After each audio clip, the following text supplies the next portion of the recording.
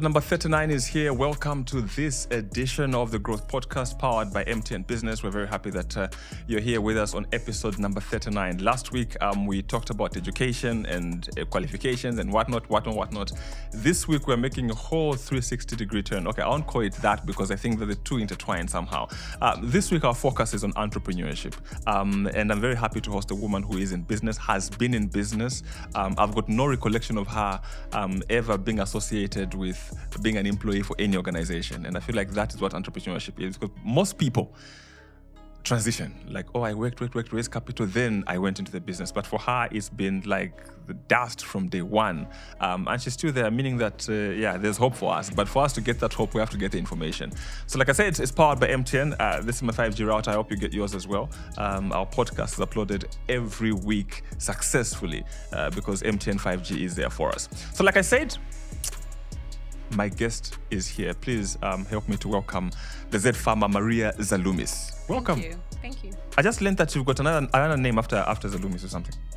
In between. Zeleny. Zeleny. Yeah, okay, Zeleny. Yeah, close to Zelensky. Like, are you sure I'm not from Ukraine? No. My great-grandma was Ndebele. She was Ndebele? Yeah. Okay, and cool. it means on the way. Okay, and the Z farmer, like, whose idea was that? Like, where did that name come from? It came from me. I had a dream that God spoke to me and he said, I want you to be called the Z farmer because you represent Zambia and your surname ends with Z, Zaloumis.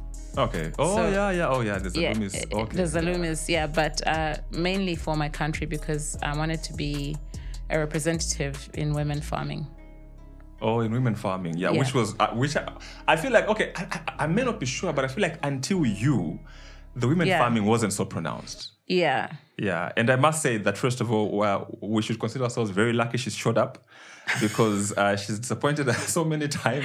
I'm sorry. It's like, no, sorry, I'm having coffee in Switzerland. We can't make it next week. Oh, I'm going to SA. No, they're bringing Chilangamulilo, so we can't. This week is busy. So finally, she's here. And thank you so much for making the time. Thank you so much for having me. It's a real honor to come. Sorry about all the other times. It's just been a really crazy 2023. Yeah, I know. 2023 has been crazy so far. It's been fast. Yeah, it's been the fast. First quarter has just been fast. Yes. In and of itself. You have a very interesting background as far as your business and your career are concerned, because you trained as a nurse. Yeah. And then you came to Zambia and did farming. But first of all, where did the inspiration for nursing come from? Well, I did want to become a doctor at the time. And my parents didn't have enough funds to take me to med school because it was about $50,000 per year at the time for an international student. So I thought I should do nursing. And then once I finished my nursing, I would go and do medicine. That was the plan. But then when I finished my nursing and did my postgrad in cardiology, I just continued working because I had a vision to come back and not so much be a doctor in Australia. Yeah. Okay, and then you came back. The interesting bit is you came back and couldn't find a job because you're overqualified. Yeah. I didn't get that. Like run me through that. Okay, so I applied to the General Nursing Council. There was some job ad there. They said to me, no, you're too qualified because I've got a postgrad in cardiology. So then I went and applied to UTH. They said, no, you need to work in admin. You can't work. And at that time, they didn't have any heart theaters or anything like that. So they said to me, no, we don't have anywhere to place you. And then I went to Fairview and they said to me that I could work, but I could work part-time. So I was still looking for a job at the time when I started farming. But then when I experienced the farm for 2 days, I completely changed my mind. After 2 days of farming? After 2 days of farming. You decided this is for me? Yes. I decided because my mom had continued the farm. My dad started the farm and then he got sick. He started losing his memory. So my mom continued on the farm, but she was a remote farmer. She would go to the farm and come back. So I'd already found crops in there when I started. I found a garden, I think, of 20,000 plants of tomato. So on the first day when I went there, they made something like 13 or 14,000. So when I compared with a nursing salary, you work hard for 1 month to get that type of money. So then I said no. And then I like interacting with the less privileged people. I really just thrive on that. And just being outside, I'm an outdoor person. I don't like dressing smart or, I'm that type. And I've always been like that since I was a child. I grew up with boys, so I was always playing football and all that. So, I decided, I said, no, this is the business to be in. And I've just always had a passion for plants. Yeah. Okay. And so you go into farming. My thinking now is, was it an easy decision to make to start? Okay, let me just start this while I wait for the nursing thing to come through. No, it wasn't an easy decision to make, because when I'd look at the plants, the science behind the plants was the hardest thing to just understand, what chemicals to put where. It took me, I think, about a year to learn, how everything goes. But I'm a quick learner. So I think after a few months, I started getting the hang of it. But no, it was a hard decision, very hard. And I had to do a lot of praying about it. Trust me, if God wasn't involved, I don't know where I'd be, but I don't want to preach. I just feel like, it was tough. Even just to understand the way our lower class think, they've got a different mindset. To understand that has taken me a long time. Okay. Yeah. And I would like to find out, like, at the moment, what would you say is your morning routine like? So I wake up at 4:30. First, I pray. I spend about maybe half an hour in prayer, and then I meditate. I think meditation is so important for anybody who is in entrepreneurship. It's good to wake up your mind and just focus on what the day has to offer and bring. And then when I finish that, I go to the farm. It depends on the farm that I'm working from. Sometimes I work from Tuzini 1. Other times I work from Tuzini 2. Other times I work from Tuzini 3. Now, Tuzini 2 and 3 are close by. And then, they're further on, but they are close to each other. Tuzini 1 is quite close to town. So I just go from home to Tuzini 1. I always start off my day from there. And then I move on to the other farms. Okay. Do you stay close to the farms, or you stay at the farm itself? Yes, I stay close to the farms on one farm. Okay. Well, from Tuzini 1, I stay close. And there's another house on Tuzini 2 where we just sleep over, and then we stay there for a couple of days, and then we come back. Depending on the workload, where the most work is where I'll be. Okay. Describe for me your first, let's say, 6 months, the farming experience. Oh, it was tough because, first of all, I didn't know what to grow. So I was growing everything. I was growing tomato, I was growing broccoli. But in the first 6 months, I learned a lot about just starting from the planting all the way up to the marketing. It was tough. And for people to believe in you, especially that you're a woman, you're coming on the scene, people are just like, like she doesn't know anything. Just the stereotype of being a woman and trying to do a man's job in farming was hard. Even just going to buy chemicals, they ask you, oh, what? You've got a 20,000 field. Are you crazy? Like a woman. Oh, it was tough. It was tough. Yeah. And what kept you going?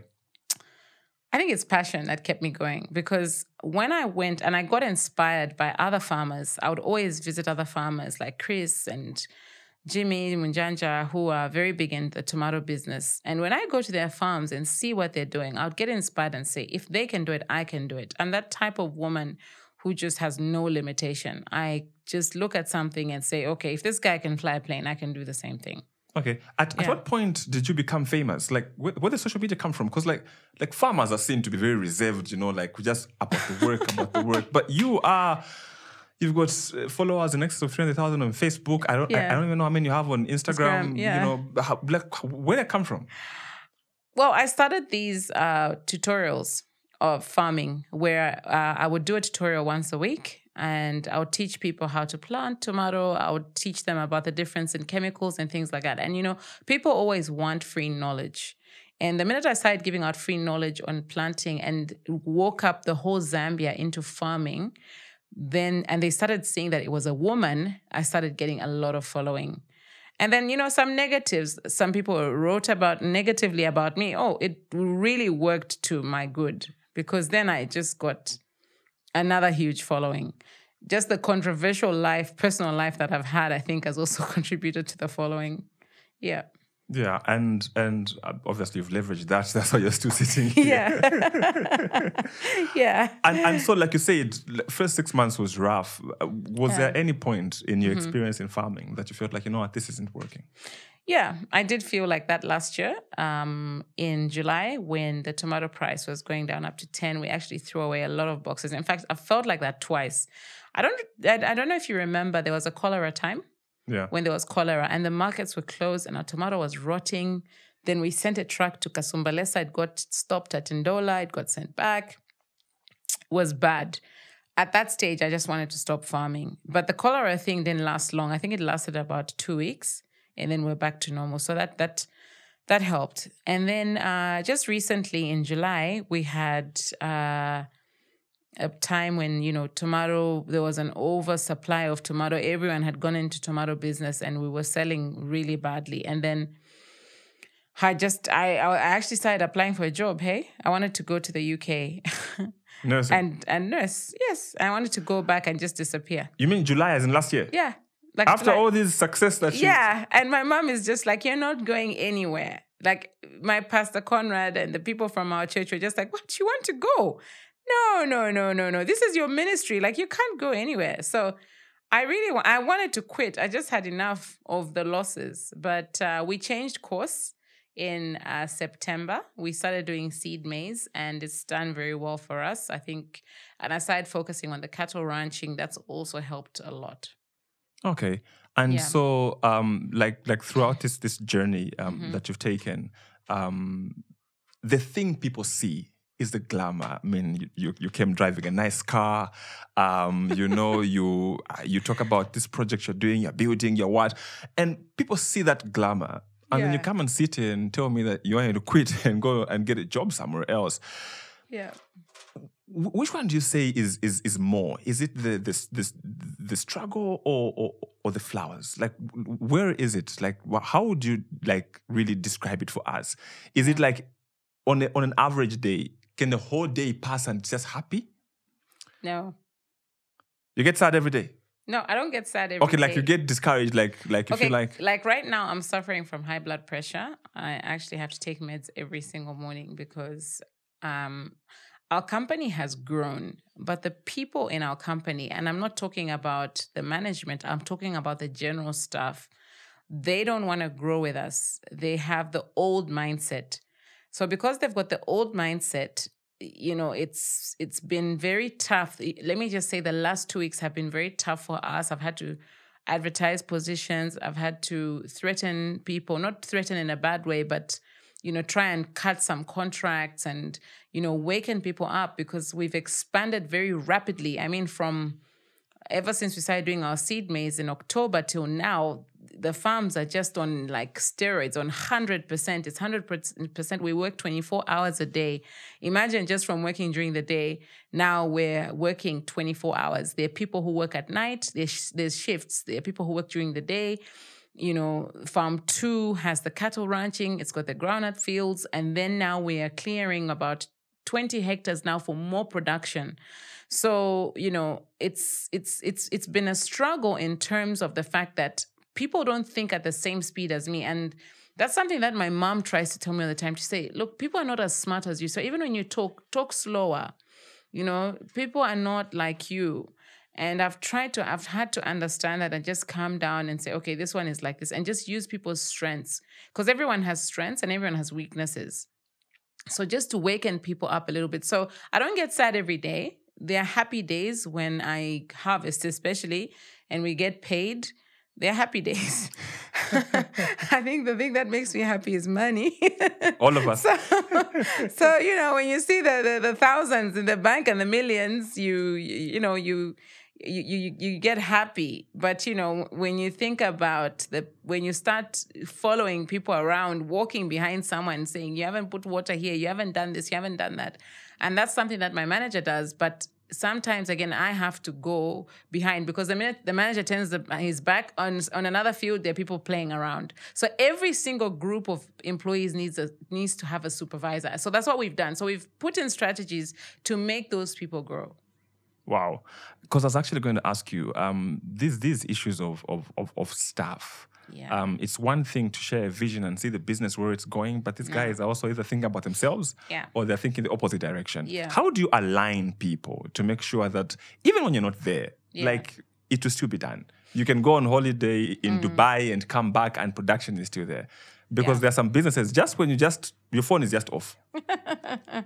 You know. Yeah, I know. I used to have that, but I don't have that anymore. What I do is in the business is that I identify people who I see potential and who want to grow with the business. For example, my manager of Tuzini Farms wants to grow. So I've motivated him. I bought him a car I got him a Hilux, just to motivate him. Not the new ones. Why are you saying? But like, they will just say it Hilux like it's nothing. Like just put him Hilux. Yeah, it's nothing. Saying like it's a Vitz or something. Anyway, continue. It's nothing. Yeah, that's how big the farm is. Eh? No. It's just I don't look at material things like that. I've got a very different perspective on material things. I value health and love and time. But they say people say money is not important. Have it. People will say like no money, like health is. They have money. People will say that, and it's true. Really? Yeah, people will say no, money is not important. Like there are more important things than money. Love, family. Health. They have money. People who are poor don't say things like that.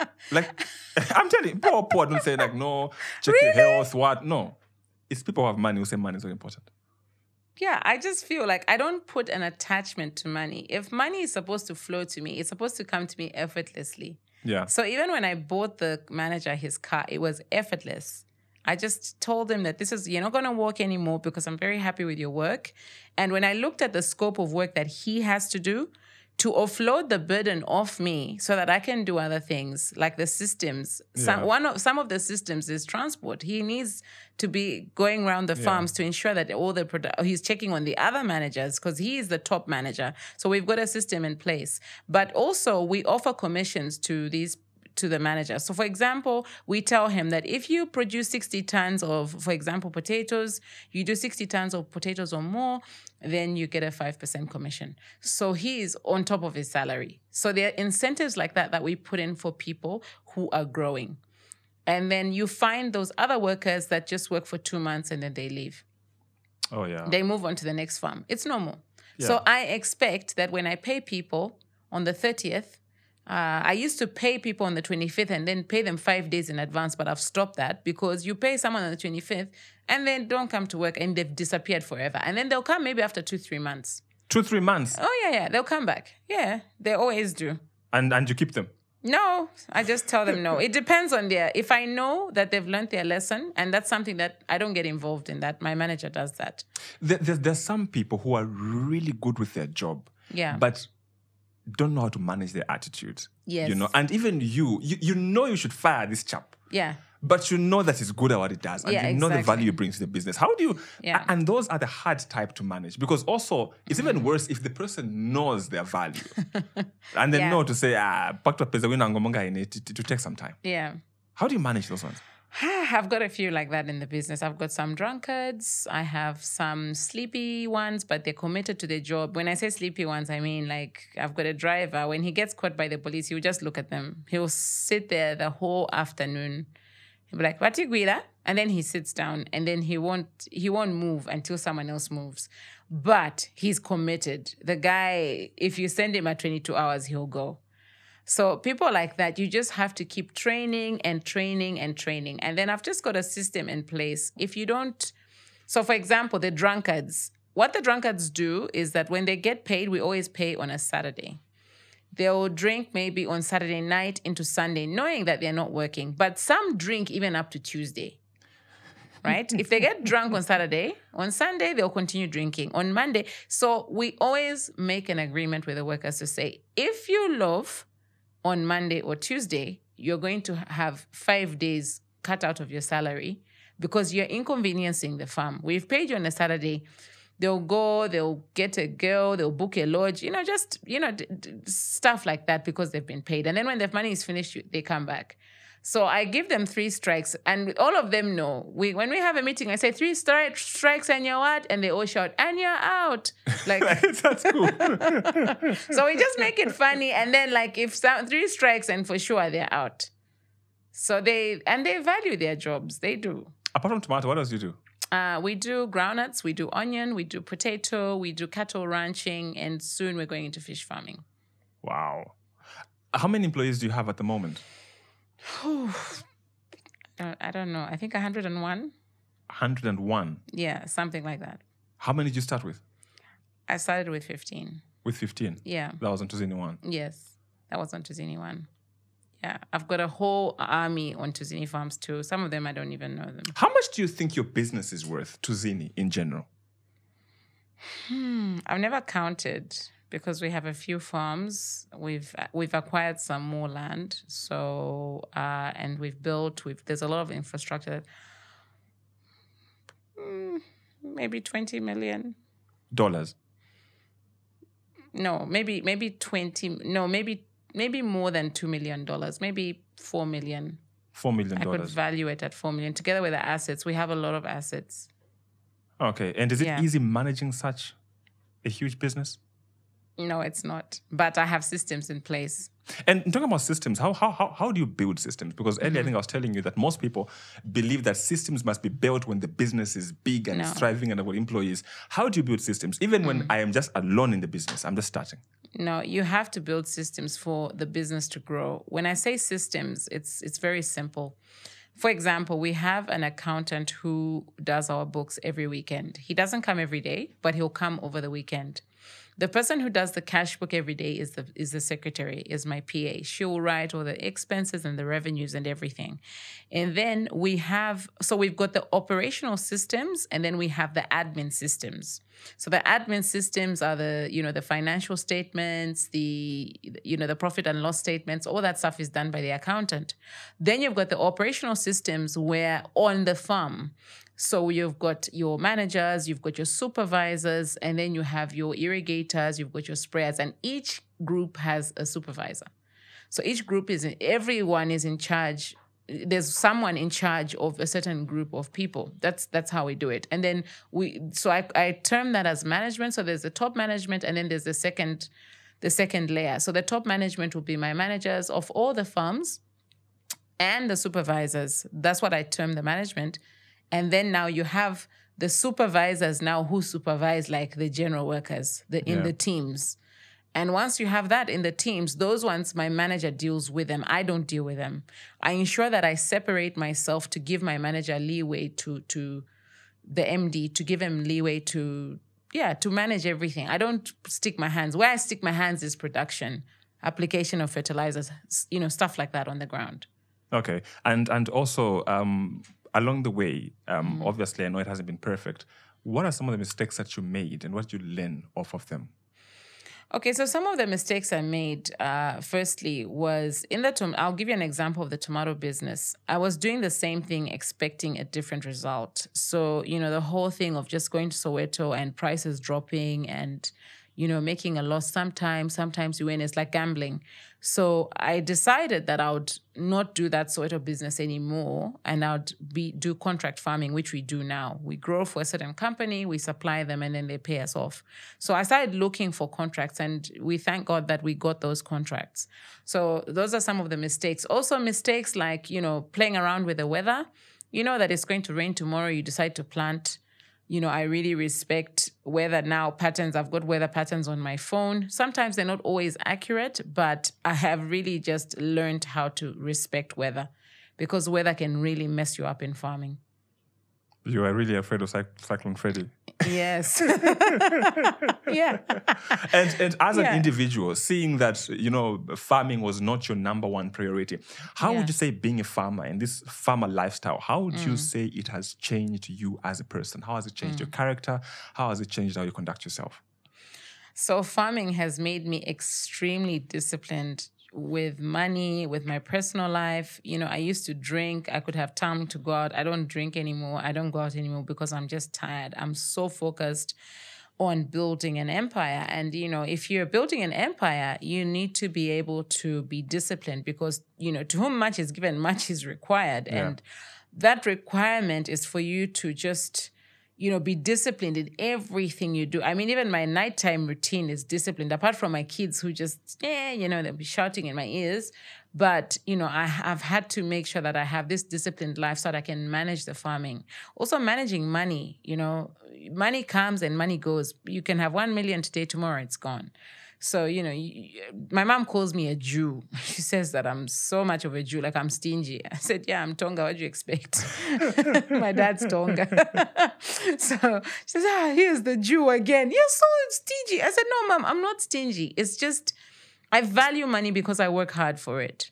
So when you value money, you're not going to go and spend unnecessarily. I would rather go and buy blocks or cement or fertilizer, knowing that it's going to, it's going to better me for tomorrow. I'm always looking at tomorrow because by the time I'm 50, 60, my kids need to have all their own houses. That's how I think. So it's changed my character in a lot of ways, even just, being patient. And I'm only patient with my crops. And fortunately, it's made me very, I respect time like no man's business. I'm always on the ball. And, it's also made me very spiritual. I understand the spiritual side of farming, that I can't do anything without God. And ever since I involved God in my farming, I'm telling you, it's just been glory to glory every single day. I've got 2 questions off of what you just mentioned. Yeah. Number 1, you said you want to build houses for your kids. Yeah. Doesn't that kind of fall into the category of spoiling them? Why don't you let them experience life and then build for themselves? No. What's your rationale for that? No, I really feel like you need to leave a good inheritance for them to even be motivated to work hard, to say, this is what our mom left us, so we need to work harder to leave our kids. This is generational wealth. I'm not only thinking about my kids, I'm thinking about my grandkids. When I look at my mom spoils her grandkids. I mean, I don't buy clothes for my kids because my mom just does it. She has this wealth. Okay, she's not rich, but she's comfortable. She's comfortable, and her life is about her grandkids.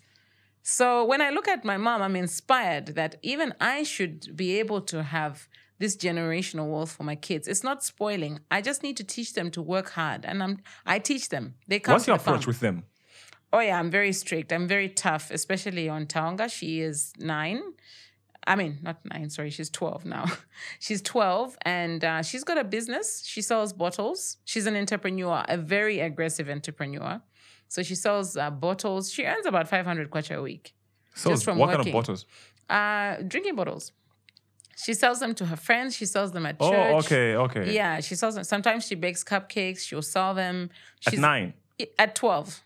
Oh, okay. You said Tonga is 9. Yeah, no. She's 12. Sorry, I keep thinking. The years have gone too fast. But she started her entrepreneurship journey at 9. So she started with selling flowers. Then she couldn't be on the farm because she was going to school.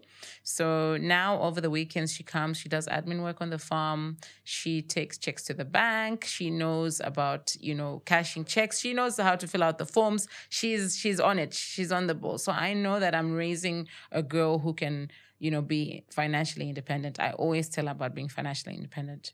Okay. And when it comes to losses, what was your biggest loss in the business? My biggest loss was when I lost about 4 hectares of tomato from a disease called nematodes. It occurs in the soil and the plants just stop growing. So I think I lie. My biggest loss was on Tuzini Farms 3 when my whole 5-hectare field got flooded last year. No, the year before last year. It got flooded. I didn't know that the farm was a dumbo. We had just bought it. I decided to do 5 hectares of tomato. And the whole thing just went down in water. What was the value of everything? Maybe 600,000. 600,000? Yeah. That's why I tell you that I don't have attachment to money. Imagine if someone lost 600, they'll be crying. And how did you deal with it? Just went okay. Anyway, change the yeah. What was your approach? Yeah, I was just I prayed about it and I said, God, you're teaching me something. And that's why we're turning that farm into a fish farm, because it's just a dumbo. When it starts raining, I tried to grow maize this year. I planted 5 hectares. All of it went in water. Okay. So you can't do the same things expecting a different result. So that farm, we have all agreed that we're turning it into a fish farm. So now, like I said, issues of knowledge, for example, what experience do you have in fish farming? None, but None. I've got people who work for me. Exactly. So that's what I was going to ask you, because I think most people want to do things where they're strong at. I know this. No. But so the ones that work for you currently have experience from elsewhere. The ones that work for me currently have experience in crops. The ones that currently work for me on the other farm have experience in animals. But I don't have anyone who has experience in fish farming. But what I've done is I've visited a fish farm, right? And I've asked all the relevant questions that I need to ask. And even asked for a cost of production to see how much profit I'm making out of each pond according to the dimensions. So for me, it's about money. How much money is coming out of this business, which is the most profitable and lucrative business in the agriculture space right now. I don't look at tomorrow. I don't look at yesterday. I look at now. So what can I do now? And I'm looking at the months going ahead, starting now until October, November. We're having there's a food crisis going on in the world. Even around us, actually. In Uganda, Kenya, there's a food crisis going around. So when I look at fish, I don't look at Zambia. I look at export. Yeah. Yeah. So I have a fish consultant who is consulting me, just the start, the foundation, the digging of the ponds, the liners, the everything. He is the one that is in charge. So whilst he's consulting me, I'm learning from him and I'm taking notes. And then I read a lot about fish farming. If you want to learn something, you have to read. That's how I look at things. And I read every single day. There is no day that I don't read. I have to make time to read. Reading, prayer, and meditation. Those are the 3 ingredients to any successful entrepreneur. You mentioned earlier about God being a part of your operation. Yeah. What was your turning point that led you to God? Because like you said, obviously there was a shift at some point. Yeah. What led you to turn to God for guidance in literally everything? Because I think I've seen your spiritual side on your Facebook lives. Yeah. I think there's one you did on a Sunday where you're just like, preach, mama, preach. What led you there? Was it a failure? Was it a disappointment? What led you there? Yeah, it was failure and disappointment. I've always been spiritual, but I think what the turning point was when everything was failing on the farm in July. And I decided to visit Spirit Embassy. I know Hubert Angel, right now, he's very controversial, but he works for me. my father, my spiritual father, Hubert Angel, he's built me, like Pastor Conrad and Pastor Chi. These are our head pastors here. I mean, I've never been to a church where people don't target me and ask me for money. Like, this is the first church that I went to where they would not accept money from me. And I was like, oh, wow. They don't accept your offering? No, they do accept our offering, but I just give offering like anyone else. Whereas the other churches I would go to, I would get targeted, and then you get put in a corner like, oh, you need to contribute to this, you need to contribute to that. Oh, because of the lifestyle that they see you live. Yeah, because of, being the Z farm or whatever. I love the fact that my church just treats me like anybody else. And then I've got a head pastor who is on the Forbes list. So I look and I say, okay, I also want to be on the Forbes list. So I then believed that, okay, God wants me to be rich. He doesn't want me to be poor. There's no Christian who is supposed to be poor. I don't believe that. I believe that every Christian is supposed to be rich. And how do you get rich? It's through hard work and through opportunities and grabbing opportunities the way they are. So, when I look at my spiritual father, Hubert Angel, he grabs opportunities. He's a businessman. He's not supposed to take from the congregation. There is no pastor. Do you think that stuff they're saying about him is true? No, it's not. But you didn't see the videos? No, I did see the videos, but there's nothing that he did wrong. He was selling gold on behalf of the Zimbabwean government. He was promising to smuggle the gold. No! Are you like one of those Papa followers who, whatever they say about your pastor, I'm you a just don't? staunch follower of Hubert Angel. Like, he's worked for me. The things that have happened in my life since I started going to Spirit Embassy completely changed. So anyway, the spiritual turning point was when the farm started failing, and I was like, what am I doing wrong? I didn't have God in the picture. So the minute I put God in the picture, there are certain things, I create an environment. Now, I'm so spiritual. The other day, I got accused of being a witch because I prayed and then I left, and then it started raining, and it just rained on my farm. Yeah? Yeah. It never rained on the neighbor's farm. It just rained on my farm. That's it. And the next day, they were like, Maria, Because how can it just rain on her farm? That's it. Like there was no rain. It's dry everywhere. It's just my farm that was The last time I had a story like that was, I think, you know those like on the ring road, like in Chalala, right? Yeah. You know those roadside farmers, those roadside farmers who during the rains they plant maize. Yes, so now someone went in there to steal maize. Yeah. So when they were stealing the maize, it started raining. Only in that area until they came and they found him. that was my, close interaction, something like that. But I like what you mentioned about Christians being rich. My wife was telling me about, there's a pastor she recently discovered, and she said, he said, the biggest problem with Christians is that every prayerful person is poor. Nah, it's not supposed to be like that. And that's the thing. They're very prayerful, they're spiritual, but you look at, and he was encouraging people to associate with churches where the pastor is doing well, the whatnot is doing well. Not a church where, because there's some churches where you, like 15 minutes, they'll preach about tithe and offering and make you feel guilty, and you end up giving even money that you didn't have. So I think there, I could relate with you a little bit. You mentioned in one of your live sessions on Facebook that businesses and individuals should grow, but that they should grow to a level they're able to contain the growth. Because again, if growth is too fast, you fail to manage it, and that, then leads to failure. Talk to me about what you meant behind that. Okay, so I'll give you an example of myself in the seedling business. I grew too quick, and I ended up in a lot of debt with chemical companies because I was just producing seedlings and then we got to a point where, because we grew too big too fast, the workers were not ready for the growth. That's number one. And then two, we did not anticipate what was coming. Okay, so when I say what was coming, I mean the trends of tomatoes. So you get a point where you sell a lot of seedlings, and then you don't sell according to the weather. If it's cold, people don't want to plant. They're scared of the cold if it's raining. So you need to contain your growth. And this is where you look at your systems. What is working for you? And are your people ready to have that growth? Are you ready to have it? Because you see, with growth comes expense.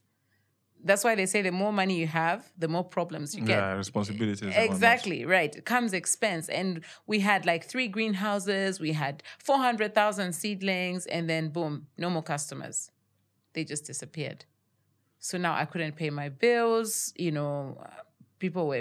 now I had to start taking money out of the farms to pay the bills, to pay the seedling bills. And then we ended up throwing away seedlings because we grew too fast. So what I did now was I broke one greenhouse and made a space to plant actual crops. And then in another greenhouse, we planted actual crops under greenhouse. So right now we only have one greenhouse, but the seedling business has become saturated. So I look and I say, okay, it's saturated. Should I keep growing seedlings? No, we have to change course. So in farming, you always have to change. You can't do the same thing. You have to grow. Okay. You mentioned earlier that being a farmer has made you more disciplined, you're more hardworking. Yeah. You hardly have time for other things. And there was one time that I think you're having a conversation and just saying, this conversation is for the women. Men, you should leave the conversation, but I stayed on. So that's how I know this. It's good. Yeah, I stayed on. I know this. But you talked about self-worth, like appreciating your self-worth, which many people don't really have. And that's why they tie themselves to other people, and, their success is based on the success of others. What difference can someone who has that sense of self-worthiness have that is noticeable from someone who doesn't? Wow, that's a big question, Swelanji, because I look at women in Zambia. It's a sad situation. And when I look at even the women on the farm, all of them want to be married. All of them want to have a man providing for them. And our culture has really just, hasn't helped us with the self-worth. I mean, you're enough being on your own. I really thrived when I was on my own. I'm not on my own anymore. But, when you have self-worth, there's no one who can bring you down. When you have self-worth, you can thrive because, there are some men who want you to stay down. And I've seen this even with my parents' friends, where the mother was a housewife and the father had this big position in government or in a bank, and then the father dies and the kids start suffering because the woman wasn't allowed to work. And this thing still happens even now. So, self-worth, and every time I talk about self-worth, people say, that's why you don't have respect, or, the men get very offended. But being self-worthy and being disrespectful, they're two different things. You can just say no. Like even now, I still get offers from men. It's just no, because I value myself. And I promised myself that, no, I would live this disciplined life until I find the man who wants to marry me. Even after 2 divorces, I still had hope, that I would get somebody who understands me and who is mature and who understands the business that I do and the limelight that I'm in. And fortunately, I found that person. But if I didn't have self-worth, I'd probably be dead, because I've come from a marriage which was abusive, where someone told me, all you have is your big head. You come from a rich family. You've got nothing. Everything belongs to your mother. So what? Like, it's a family business. That's how do you think these Indians work? It's a family business. Like Safik, their parents started it. The sons work there, and they've continued on the business. So it's the same thing. My mom doesn't get involved in Tuzini Farms. All she does is, she's a co-signer on the checks, and she'll do stuff. But coming back to self-worth, if as a woman you have self-worth, then it automatically commands you to get the best. You get the best when you value yourself. When you don't value yourself, you end up with rubbish. That's the hard truth. You end up with rubbish. And when you have rubbish in your life, there is no going to the Forbes list. I can tell you that. There is no having a good life. You just have that same mediocrity over and over again because you don't value yourself. You mentioned even here that you thrive when you are alone. Yeah.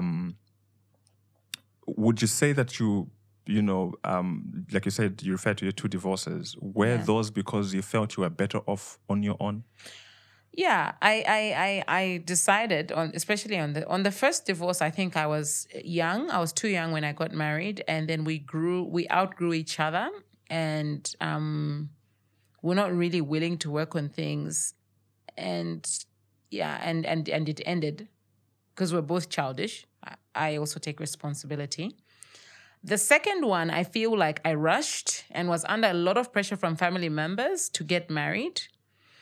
Because I dated him and then I got pregnant, and people were so worried about what people were going to say on social media.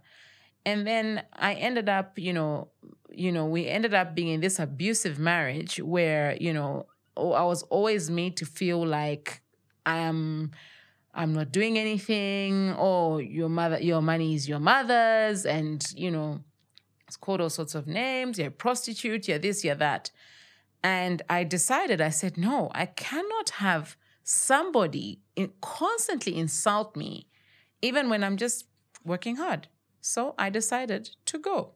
And you know what I did? I just told him. I said, I'm leaving. And he thought I was joking. I packed my stuff and I left, and I never looked back. And trust me, after I left him, the peace that I had, just the tranquility, all I was after was peace, because peace is priceless. You cannot thrive in a toxic environment.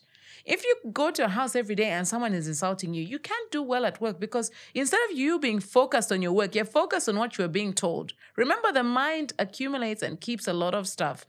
So I wasn't thriving at that point. When I look back 2-3 years, when I look back at when I was married and now, completely, like the farm has completely changed, because I'm not in a toxic environment anymore. For earlier, you referred to the culture and how it's, designed and whatnot. Yeah. For any other average woman, they would think, look, I already had 1 divorce. Yeah. Let me just shipikisha. What would they say? Let me just stay on. And that is happening in a lot of homes where people are staying, holding on, because either they just don't like the tag of divorce, they'll judge them, or 2, like was in your case, I've been divorced before. People think I am the problem.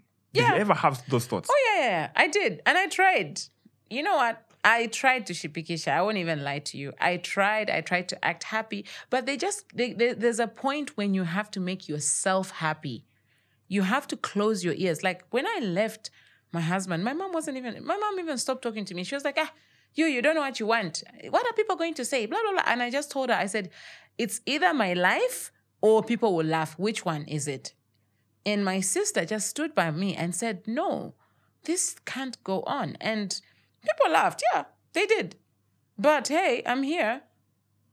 And like, I'm getting married for a third time. People say fifth. No, it's third. And you know what? I really don't care. And this third one, how are you going into this one? Wow, it's been a lot of preparation. So what I did, and I advise every single woman or man who has gone through a divorce to do this. You need to go for counseling to heal, and you need to give yourself time to heal. It's very traumatic to go through a divorce, especially for men. Us women heal a lot quicker than men. But I went for counseling, and, you know, I started getting depressed because I was just like, okay, second divorce. Is anyone going to look at me like what? And I met some frogs on the way. I won't even lie to you. There were many after me, just some for money, some for connections, some for other things. But when I met my husband, and it happened very fast, we were friends. I started it off as a friendship. So we were friends for a while, and we go to the same church. And after being friends, he would do a lot of stuff for me, like install an aircon or do this or do that. But what I decided to do was heal, go for counseling, pray, prepare myself. You have to prepare yourself for that person. And God will only give you that person when you're prepared to receive them. You get what I mean? So if you're not prepared, if you're going out to clubs and bars and you expect to meet your husband there, then I don't know. But I don't go to clubs because of my spirituality, but you need to be prepared in a certain way, a level of discipline, a level of spirituality, a level of maturity. You need to be able to be mature for you to meet that person and make it work. So we're friends. We're friends more than anything. And then he proposed to me very quickly on the 31st of December. And on the 12th of January, I was engaged. Very quick. He just said, I'm not here for games. I'm here to marry. I don't want to date. This dating thing. So you started dating in December? Yeah. So we started officially dating in December. And 12th of January, he proposed. And we're getting married next month. He's just a man who knows what he wants. December, January, February. But we've been March, friends April. for a long time. The wedding is in May? Yes, the wedding is in May. It's in 3 weeks' time, exactly. That was fast. He's quick. He says that he doesn't... But anyway, he's a lot older than me. He knows what he wants. He's 10 years older than me. And what does he make of your past marriages? I just say, wow. First of all, I've never argued with him. Never? 6 months? You've been dating 5 months, you haven't argued? No. Why? I feel like there's a problem somewhere. we just talk. Like, I tell him, I don't like this. And then he'll tell me, I don't like this. Okay, you need to... Or he'll say, sweetheart, you need to change, do this, that. Okay. So I'm thinking to myself, okay, 5 months, we've never actually had a fight. Like, from my past marriages, would fight every week. Like, what is this? This is too good to be true. But God is at the center. We pray together so much. We always involve God. He's a pastor. Oh, he's a pastor. Yeah. I was about to say he looks humble because I saw him at the Twalumba event that time. Yeah, he's so humble. Very humble. Yeah, he was wearing one of those presidential suits. Yeah, safari suits. Those safari suits. Yeah, he loves the safari suits. He's tall. For me, that's the first thing I noticed. Like, he's very tall. You know? Yeah. Because I feel like it's good also to find someone that, you know, is not going to use your past against you, you know. No. Or, yeah. And then I needed someone on my level. When I say my level, I mean, like, I don't need someone who has zero in the bank. You understand, huh? Oh, yeah. I needed someone who was like a bit of assets. Can you just go one house is okay. Because you can't. It's like you're there, and then it's like a lawyer dating a garden boy. I hope you understand what I mean. There are levels in life. So I felt like I needed someone who is stable, he's got his own business running, he's got his own things going. You know, he's not going to come and ask me for money for fuel. He's not going to... Was that the case in your previous marriages?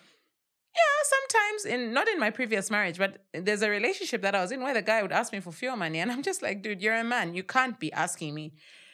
The man is the one who's supposed to provide for a woman. That is what the Bible says. And this is what... Exactly. And this is what he does. When I go do my hair, I don't pay. When I go do my nails, I don't pay. If I want something, I'll tell him, oh, I need this. Even fertilizer, he'll buy. He'll buy stuff like that. If I'm stuck, he'll just say, okay, how much is it? All right, here you go. Here's 2,000 or here's 3. That's what I expect a man to do. I think this is a part where people on that Zambian wedding Sianchan will say, no, where can I find a man like that? You can find, just pray. But I think it's for me, I feel like it's a prayer issue. And also people meet you at your level of preparedness. I think that's what I've come to learn. Exactly. Yeah, you don't just doesn't happen, you know. I think some things are just, divinely. But I wish you guys were the best. Thank you. But you're coming to the wedding, right? Just invite me. The cards are there. You'll be coming. We'll come around. So for women in general, what would you say is the difference between success and failure for a woman? For a woman, the difference is that for success, there are two major things that I define success as: happiness and empire building. Money and happiness. These two things. If you have these two things, you're successful. Money commands respect. I saw it today. I went in a shop with my mom and she's standing with the police officer. Like the whole shop stopped. They even closed the shop for her. You understand what I mean? Yeah, because she's the ECZ Shanishan. I was like, why can't you do that for me? So what I mean is that for success with a woman, it's hard work. If you're prepared to work hard and you're prepared, because you see, to be successful, there are certain laws that you need to obey as a woman. Like which ones? Like, for example, you can't be a prostitute and expect to be successful. It can't. That money will last, but it won't last for long. If you want to be successful where you're building generational wealth, there are certain laws that you need to obey. So the law of giving, the law of purpose. Have you read The 7 Spiritual Laws of Success by Deepak Chopra? No. Okay. Maybe I should. So you should. It's a really good book and it really changed my mindset. And the law of just not being attached to things. Not being attached to, that's why I said, it's just money, it will come. If you have that mindset, money will always flow to you. So there are certain laws that you need to obey as a woman. You need to understand the culture that you're in. We're in a Zambian culture. You can't walk around in a miniskirt. You can't flaunt your boobs on Facebook and expect to be successful. People will lose respect. That is our culture. You're not in Hollywood. So as a woman, you need to understand your place. You need to know that you're the weaker part. So as a woman, if you're not married, then you are at a disadvantage. That's how I feel. That is my opinion. I know some people would disagree with me, but that is our culture, unfortunately. If you're not called Mrs. So-and-so, then it's like, some people just, because of the culture and the mindset. So you need to understand the culture. I'm not saying go and get married, but it's good for a woman who is successful to be in a stable relationship or be with someone who is stable. You don't have to be married, but to be with someone who's stable. The feminists would disagree, but... Yeah, I know. I know. But, again, another law, as a woman is that you need to understand how men, like in farming, how men of the lower class operate. So I understand how my manager operates. He likes to be in charge.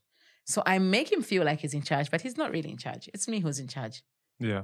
So you just need to understand the laws of success and obey those laws. And once you do that, then, the world is your oyster. Then failure.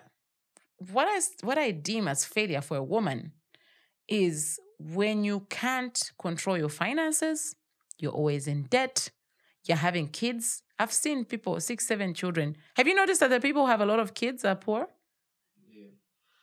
No, it's true. Said yes. Yeah. People who you won't find a rich person with 10 children. I'm telling you. In Zambia, the people who have a lot of kids are the people in the compounds, in the villages where they are 14, 15.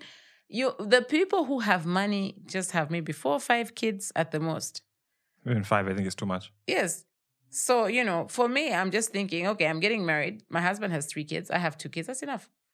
We have 5. That's enough. We don't need any more. Yeah. You get what I mean? So when I look at it, I look at, as a woman, failure is so many things. Even just not controlling yourself as a woman. Today you're with this one, you're with John. Tomorrow you're with this one, you're with that one, you're with this one. Every relationship that I've gotten into, I've always wanted to settle down with a person. But somewhere along the way, you find, this person is not what I want. Okay, I'm very quick at just jumping ship. I'm like, all right, you know what? Because I know what I want. So as a woman, you need to know what you want and work for it. Don't be a failure. Earlier, I was telling you about part-time farmers, people who have a full-time job. I work Monday to Friday. Over the weekend, I go to Chisamba at the farm, come back on Sunday. Do you feel that you already look like you're saying no? Have you seen people do that? Yeah, I have. Many, and many fail because of that. I actually want to provide a solution for that. I've seen a huge opportunity with that. I see an opportunity everywhere. So that's a huge opportunity for someone to control those people because you could make serious money out of that. Anyway, the Z farmer will do it. I'll do it. But it can't work, especially if you're growing crops. If you're doing livestock, and it depends on livestock, like if you're doing cattle or goats, it can work. But if you're doing pigs, fish, chickens, no, you have to be there every single day. You have to be. What about that Indian man that sits in his shop every single day, Monday to Sunday? He's not stupid. He goes there because you have to be on your business. Why? Because of our Zambian ethic. My boss Valiko. The minute I drive off the farm, people's culture just changes altogether. You get what I mean? Yeah. So it's the work ethic. It's a lot of things. You have to be there to see, to watch. So if you're a full-time employee and you want to do remote farming, I think livestock would be better. Or rain-fed crops like maize, stuff that doesn't really need. But again, there's theft when you're a part-time farmer. If you're not there every day, they steal from you. That's just how it goes. If I'm there every day and they're stealing whilst I'm eating lunch, what about that person in the office? They steal when I'm eating lunch. What do they steal? Oh, let me tell you a funny story. Sorry, guys. I know we're digressing a bit, but you need to hear this story. One of my farmer friends was growing potatoes, and these people came to work during the day. They got piece workers, put them in a truck, and then took them to the farm. They worked, and they were harvesting potatoes. They came back with knives and guns at night and made the farmers and made the guards harvest and filled a van and drove off. And I was arguing with my manager the other day why he does not want to grade the roads in the farm. And he said, no, madam, azani bela. Because you can't, when the road is bumpy, you can't speed. Oh, yeah. Yeah, whereas when the road is smooth, the people can just go and... Oh, I get your point. Mm-hmm. So he refused to grade the road. Like the grader was there. Oh, So that was wise. Yeah, he's really wise. He's really wise. So what I'm saying is that the part-time farmers just need to ensure that they have people who are trustworthy, who are not going to steal from them. Maybe a relative or someone who they trust. And it's hard to find people who... Because everybody steals. That's my take. When we make a cost of production for a crop, we always put shin for stealing. All the time. We put a percentage for stealing. Like they can be stealing. You plan for stealing? Yeah. Yesterday they were stealing tomato. I was just looking at them. I'm just like, I just leave them. It's fine. What advice would you give someone who's planning to start the farming business? Where do you start from? First is the land and the water. That is the most important thing in farming. Is your land viable for... And it depends what type of farming. If it's livestock farming, you need to go and visit a livestock farmer. If it's crop farming, you need to ensure that you test the soils and ensure that there's water. That's the first thing I do when I get on land. So how many hectares? Then your market research. What is it that you're going to grow that is going to sell like hotcake? Right now, maize is a hotcake. I grew 7 hectares of maize. All of it is gone. So it's like I anticipated that there'll be a meal shortage. Yeah, but, it's just, I think the most important thing is studying the market trends. Like, you need to know what's coming. And the way to do it is to go to Soweto Market. Those are the people who tell you what's coming. Okay. The other thing I want to find out is, I know you mentioned a bit, maybe like a small percentage of it earlier, is the higher ups, like someone like you who's a CEO of the farm. And then you have to interact, like you said, you have to go to the Soweto woman who is like very low there. The interpersonal skills, because also some people, repel people who've got money because you come there with attitude, How do you manage interactions with the lowest of people that you can ever interact with? So first of all, I really dumb down my dressing. When I say dumb down, I'll wear chitenge, I'll wear my bikiron, I'll even put on a chitambala. And then I'll tell the driver to go and park far away, and I'll just go there walking. You need to understand how they think and go down to their level. So there are certain things that I do, like for the marketeers, maybe we'll drop them somewhere. There are certain incentives that we put on the tomato field so that, they can come and buy. Because to be honest, I don't like going to Soweto market. So there's certain things that we do. But to relate to those people, you need to ensure you speak the language. Like I can speak Lenje, a bit of Lenje. I speak Tonga. I speak Lozi. I speak Nyanja, Bemba.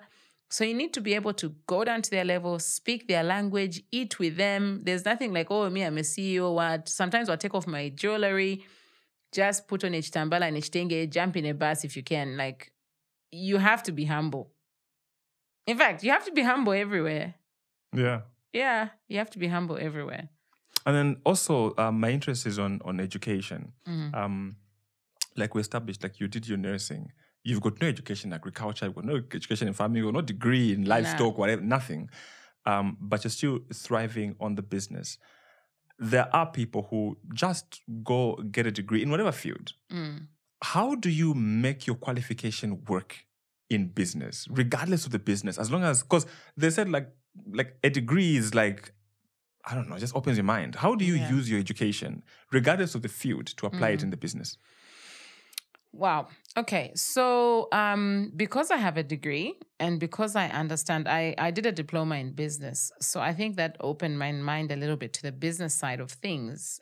But, being educated, especially tertiary education, is so important. Why do I say that? You start understanding things on a different level. You understand the way an organization runs, for example. We did, we studied about organizations, organizational skills, management. You do, like I did some management accounting in the diploma of business. So we use even the nursing side, hey? The nursing side, I did psychology. So I understand the way human brain thinks. I understand the way my workers think because of that degree that I did. I have seen farmers who are not educated and they make lots of money, but are still on the same level. They don't grow in their businesses. A lot of Zimbabwean farmers, the guy doesn't know how to write, but he makes money every single day. The biggest thing they'll buy is a car and maybe have some houses in Kanyama on rent. And Yeve Afika, you know what I mean? Because they're not educated. So I look at someone like that and say, okay, if they had a degree, they'll probably be on the stock exchange because of the years. You look at someone, he's been farming for 20 years. There's a farmer I knew who started in 2001. He's still farming, but he's still on the same farm, hasn't bought any other farms. He buys beautiful cars. He's got nice cars. He's got a 10-bedroom house. He's got houses in Kanyama. He's got 20 kids, those houses in Kanyama feed the kids. And then that's it. They don't want to diversify because of the level of education. So education is so important. So for all those UNZA students who just say, hey, I want to leave my degree, don't. You'll make a mistake. Go to school. And earlier we talked about generational wealth. How do we begin to create that culture? Because I think like right now, you see some parents, you only want your kids to focus on school. You think about what business, whatever, after you're done with school. Do you feel that's the right approach? How do we begin to create a mindset in our people to begin to think of businesses beyond just them? The generational wealth starts off just by how you divide your profits. And what do I mean by that? Like, for example, on every field, I always ensure that a profit goes to an asset. And that asset shall bring other assets. That's how I think. And when you think like that, then you start building generational wealth, not only for your kids, but for your grandkids. You can't just build for yourself.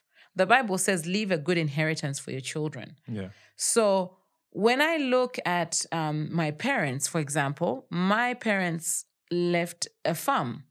My dad left a farm. My mom left a farm. And then we went from 1 farm to 2 farms to 3 farms.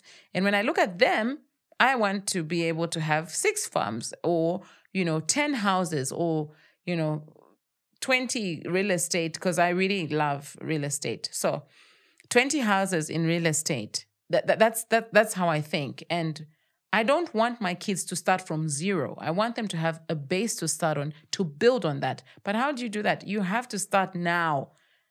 The minute you start a business, get some profit, put it away, invest it in an asset. That asset should make more money for you. So I think about, like me and my husband have cooking oil houses. We have 2 cooking oil houses which sell cooking oil every single day. And that money comes in every day. And then we put it towards an asset. When I count our assets together, we have quite a number. I'm not going to say how many we have because then people start writing about us. But, these are his cooking oil houses. And then I just came as a woman to add on to it. And then we invest it, we get the money, we put it somewhere else. And then it starts growing. And then it starts growing just like that. And then when I look at Galoon Farms is now it's gone on to the grandkids. So it's not his son. His son died. Now it's the grandchildren. And the grandchildren don't even live here. They live in Israel. So whoever's managing the farms are just managers on the farms. They're not the owners of the farm. But Galoon worked so hard, the grandpa, the one who started Diamonddale, he worked so hard that those grandkids have assets. They're selling Roan Park, all those Minwood, those are all Galoon farms. So you can imagine how much money they've made just from selling all those plots. And Diamonddale, I think, is also going on sale soon. Who do you look up to? Who inspires you? Hey, wow, that's a hard question. My mom inspires me a lot. Hubert Angel inspires me.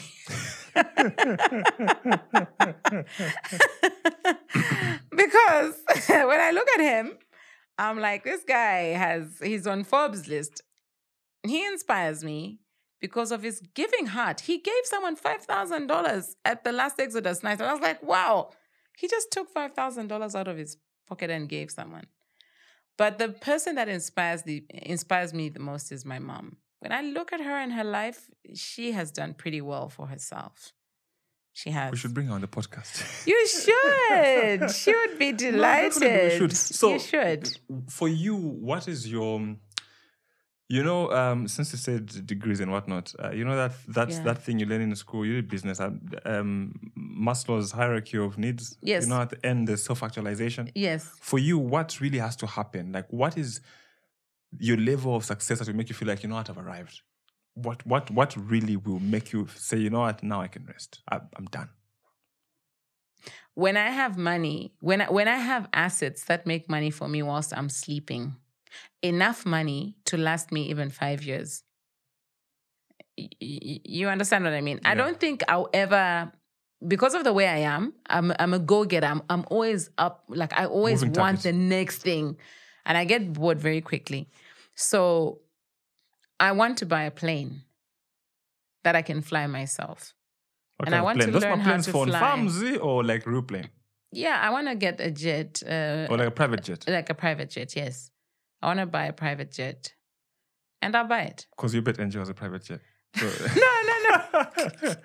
No, I just look at myself and I say, I think that's when I'll feel like, okay, I've arrived. If I have money that's making itself for me and money that can pay for fuel for a private jet, because fuel is expensive. Parking fees at KK Airport are expensive.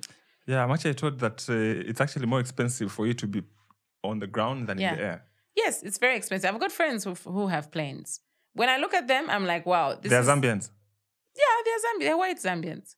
Ah, okay. Yeah. You had to say that. I know why you had to add that. Earlier, I was telling you about that thing I was saying where some people, the problem is that they're standing in their own way. Yes. There's nothing about, there's that thing they like saying at your ancestors, something about, you know how they blame others and say, your village people, what and what. No, they witched you. At the spiritual attack, those kinds of things. Yeah, Kanongo, they put you in a Kanongo. I've heard those stories so many times. But to be honest, for me, and that's my opinion, some people are just standing in their own way. Yeah, they are. Some people are lying to themselves, especially men. Sorry, I really feel like why would you say that women are lying doing to well. themselves? Like there's some people who just do the same thing every day and expect a different result, like I was saying. I mean, there are people who are mediocre. How can I put it to you? for example, there's someone who owns a business, right? Yeah. Like today, I went to town center to buy. I was just looking for something. I went there at 8. There were no people there. There were very few. Bakadipo kubwela, I'm abwela na 9 hours. I'm just like, you see, there's money that comes for you. God brings you, but it's your level of consistency and diligence. The Bible says a diligent hand maketh rich. What does diligence really mean? Be on time. There are women who own boutiques. They could have been far, far, far, but they come to work late. They play around. They go, they're doing their nails. A customer walks into the shop. They haven't even trained their people on customer service. They haven't trained their people on sales. How are you going to grow? So what I'm saying is that some people are just standing in their own way. It's true. You are in Chicago's every Friday, Saturday night. You expect your business to grow instead of you reading about your business and how it can grow. Time is not with us, huh? There's not enough hours in the day. By the time I go to bed, I'm just like, wow, so many things have happened during the day. You need to be this person who realizes yourself, realizes your purpose, works on yourself, and then works hard out there and delivers the very best. The problem with us Zambians, sorry to say, is that we are people who are mediocre. We don't stick to time. We don't do perfect jobs. Like, for example, I asked somebody to paint my house the other day. He did a horrible job. And he sees nothing wrong with it. We're not excellent. Do you know why the Chinese are excellent at what they do? There are Chinese people who were working on my house the other day. I could not believe. You say this, they do it immediately. You tell them this, they do it. I was telling them about the toilets and the handles for the bathrooms. Immediately they were there. They're there at 7 o'clock, 6 o'clock. You will never find a Zambian opening their shop on a Saturday at 7 o'clock in the morning, ready for customers. No. I've never seen a 24-hour shop. Go and walk in town at 2 a.m. in the morning. Will you find one shop open? Not even one. Go to Asia. Go to Thailand. People don't sleep. You can go and buy clothes in Louis Vuitton at 2 a.m. in the morning. That's why I always say that our people are wrong. We are suffering because of ourselves. It's got nothing to do with anyone. It's got nothing to do with the government. If you're diligent, you work hard, you apply yourself, you're not mediocre, trust me when I tell you that God will open doors for you. I go to my farm every single day. My mom says I'm a workaholic. I said yes, because why? I need to be on the business. I need to know what's going on. You can't be farming on the phone. Hello, Matila Manzi. It doesn't work like that. I found people in the gym, 9 o'clock in the morning, you're a business owner.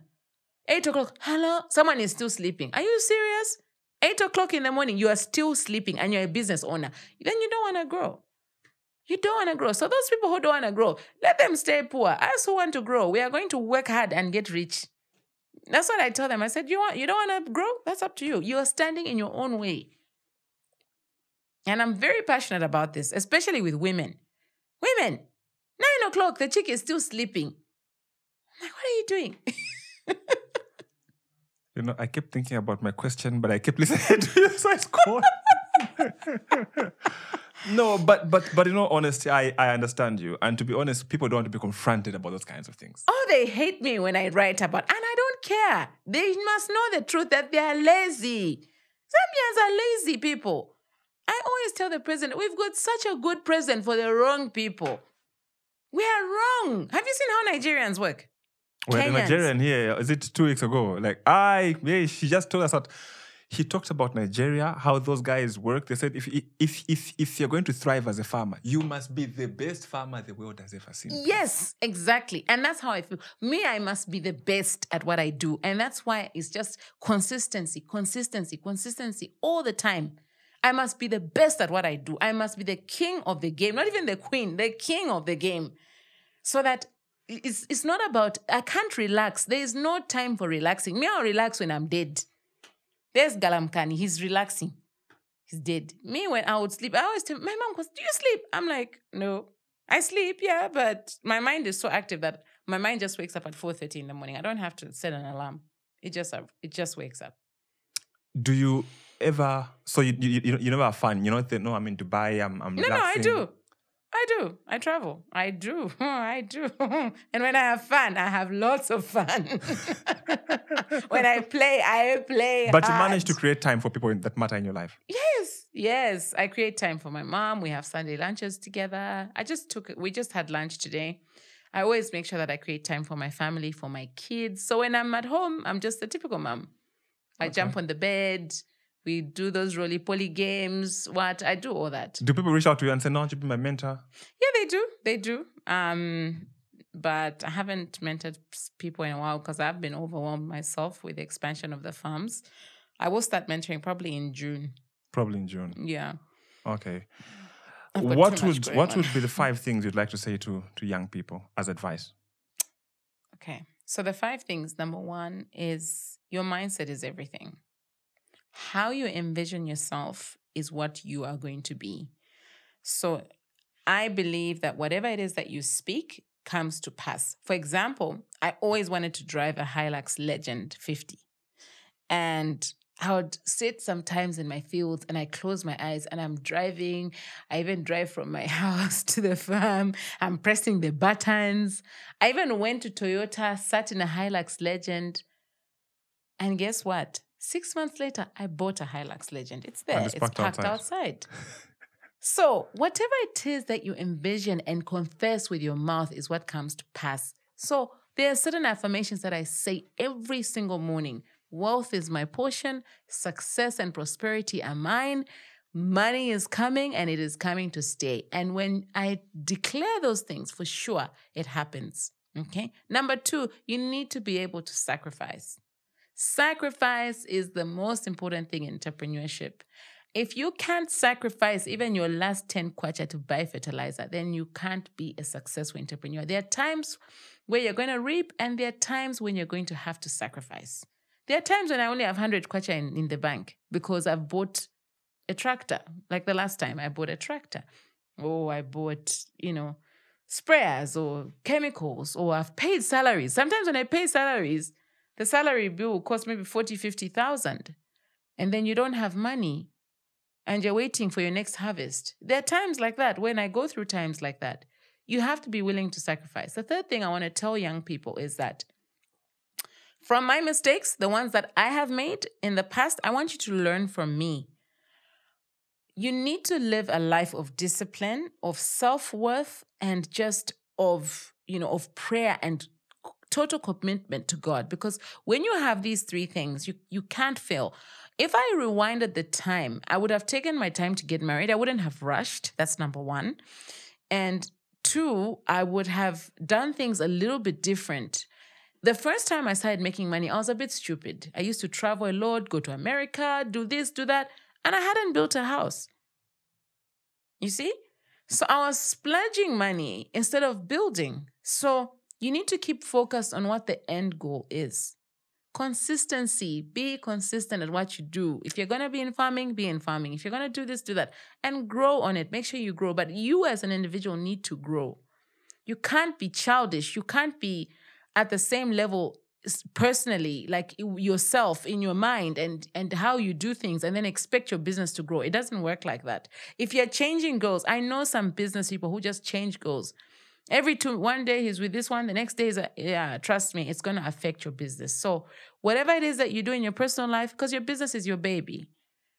So you can't do that. Then the 4th, am I on 4th? 5th? No, you're on 4th. Okay. So the 4th thing is that learn to rest. And this is something that I've had to learn. I think maybe I even have high blood pressure because I don't rest. Learn to just have quiet time. And that's why I meditate in the morning. And sometimes I take quiet time at lunchtime. Just learn to have a quiet time, a moment with yourself where you close your eyes and you're just meditating and just focusing on what God has to say. Because God will only give you instructions when you're quiet and you listen out to what He says. And then the 5th thing is that be financially disciplined. When you make your money, put it in the bank. Put it in the bank. You need financial statements. Any business, no matter how small it is, needs a financial statement. How do you get a financial statement? Start creating a rapport with the bank. Bank the money. No matter what it is, bank the money and then withdraw. Set your expenses. Stick to the budget. Don't go over the budget. Don't be impulsive. I used to be an impulse buyer. I used to buy hair, this. I don't do that anymore. I just buy what I need. Live a life of simplicity. Be simple. Very simple. Me, I can afford any Brazilian wig, but I've got braids in my hair for 200 kwacha. Why? Because I'm simple. You find that most rich people are very simple. Have you ever seen a rich person caked up with makeup and they've got bangles everywhere? Nah. No, because those billionaires I see, when Elon Musk, they wear t-shirts, you know. Yeah, we're very simple. I like that. I like that. No, yeah. I mean, yeah, it will come. It will come. Yeah. I like what you said about, sorry, to add another question. What you said about the bank part and the financial discipline. Yeah. Most entrepreneurs, especially the small ones that must sole trader who are not accountable to anyone in the business, struggle to separate the business's money from their personal money. Yeah. I go and deliver something on the way back. I pass, I go and buy ice cream. No. You need to get a salary. I'm on a salary. Or you pay yourself a salary? Yeah, I'm on a salary. I pay myself a salary every month. How did you decide how much to pay yourself? I had to consult my mom. I had to consult the partner of Tuzini Farms, who is the chairperson, Maria Zaloumis. But I already had a figure in mind of what the business could afford. Yeah. You have to be realistic with what the business can afford. So I pay myself a salary. Sometimes I don't get paid. Like last month, I didn't get paid. You don't just so go and I'll pay myself in arrears. When the money comes from the maize, I'll pay myself in arrears. That's what I do. Okay. Yeah, so I live with my mom currently, but I'm the one that does the groceries. Yeah, I'm the one. Wait, you live with your mom? Yes, I live with my mom. But then earlier you said you only have lunch on Sunday together. I don't see her. Oh, okay. Okay, I live with my mom, but because she's busy, we only see each other maybe at night. Or sometimes I'm on the other farm, so I don't see her. Oh. Yeah, so we will only like sit down now and have lunch together, whatever, maybe on a Sunday. During the week, it's a bit tough because the kids are there and then she comes home and sometimes she's in her room. I live on the other side of the house. So, but I won't be living with her for very long because I'm getting married soon. So I'm going to my own house now. Okay. Yeah. Yeah. You've been a good sport. Thank you very much for the conversation. Thank you so much. I feel like there's still a lot to learn, but in the future, we'll invite you back. Thank you. Thank you very much. I'm really honored and humbled to come. I don't do media interviews anymore. Why is that? I just want to stay away for a while and just focus on the farming. But I feel like that's a wrong attitude because people still have to learn. You get the point, eh? Yeah. Because to be honest, you have become this huge farmer. And I don't think you had a chance to listen to someone talk about farming on a podcast and whatnot, and you succeeded. Yeah. So there is no excuse for someone right now who wants to do farming. There's no excuse because the information is out there and you're giving it. Yeah, I hear And I feel like for me, it's just basically, as like you said now, at some point, it's just about you yourself. Yeah. There's to be honest, there's no excuse. No. And right now, it's easier to thrive because we are in this information generation. Yeah. Like it's everywhere. Just get your phone and anything you want to learn, you are going to learn. Exactly. So yeah, thank you very much for thank you so much. Finally being on the podcast. Thank you. Yeah. So after the marriage, I'm sure to be Maria something else. You have to get a new t-shirt. You have to get a new shirt. My husband says, no, this is a brand, so you can continue, with your Zaloumis surname. But there'll just be that person on Facebook. Maona, such in Jazine. Such in Jazine. I want the people on Facebook. No, but thank you very much for being here. And thank you guys for supporting the podcast. We have a number of supporters for the podcast and we're really grateful. And we look forward to more support. So please, just be there for the podcast. We look forward to another conversation next week. This has been Maria Zaloumis. I'm hoping I'm saying that for the last time.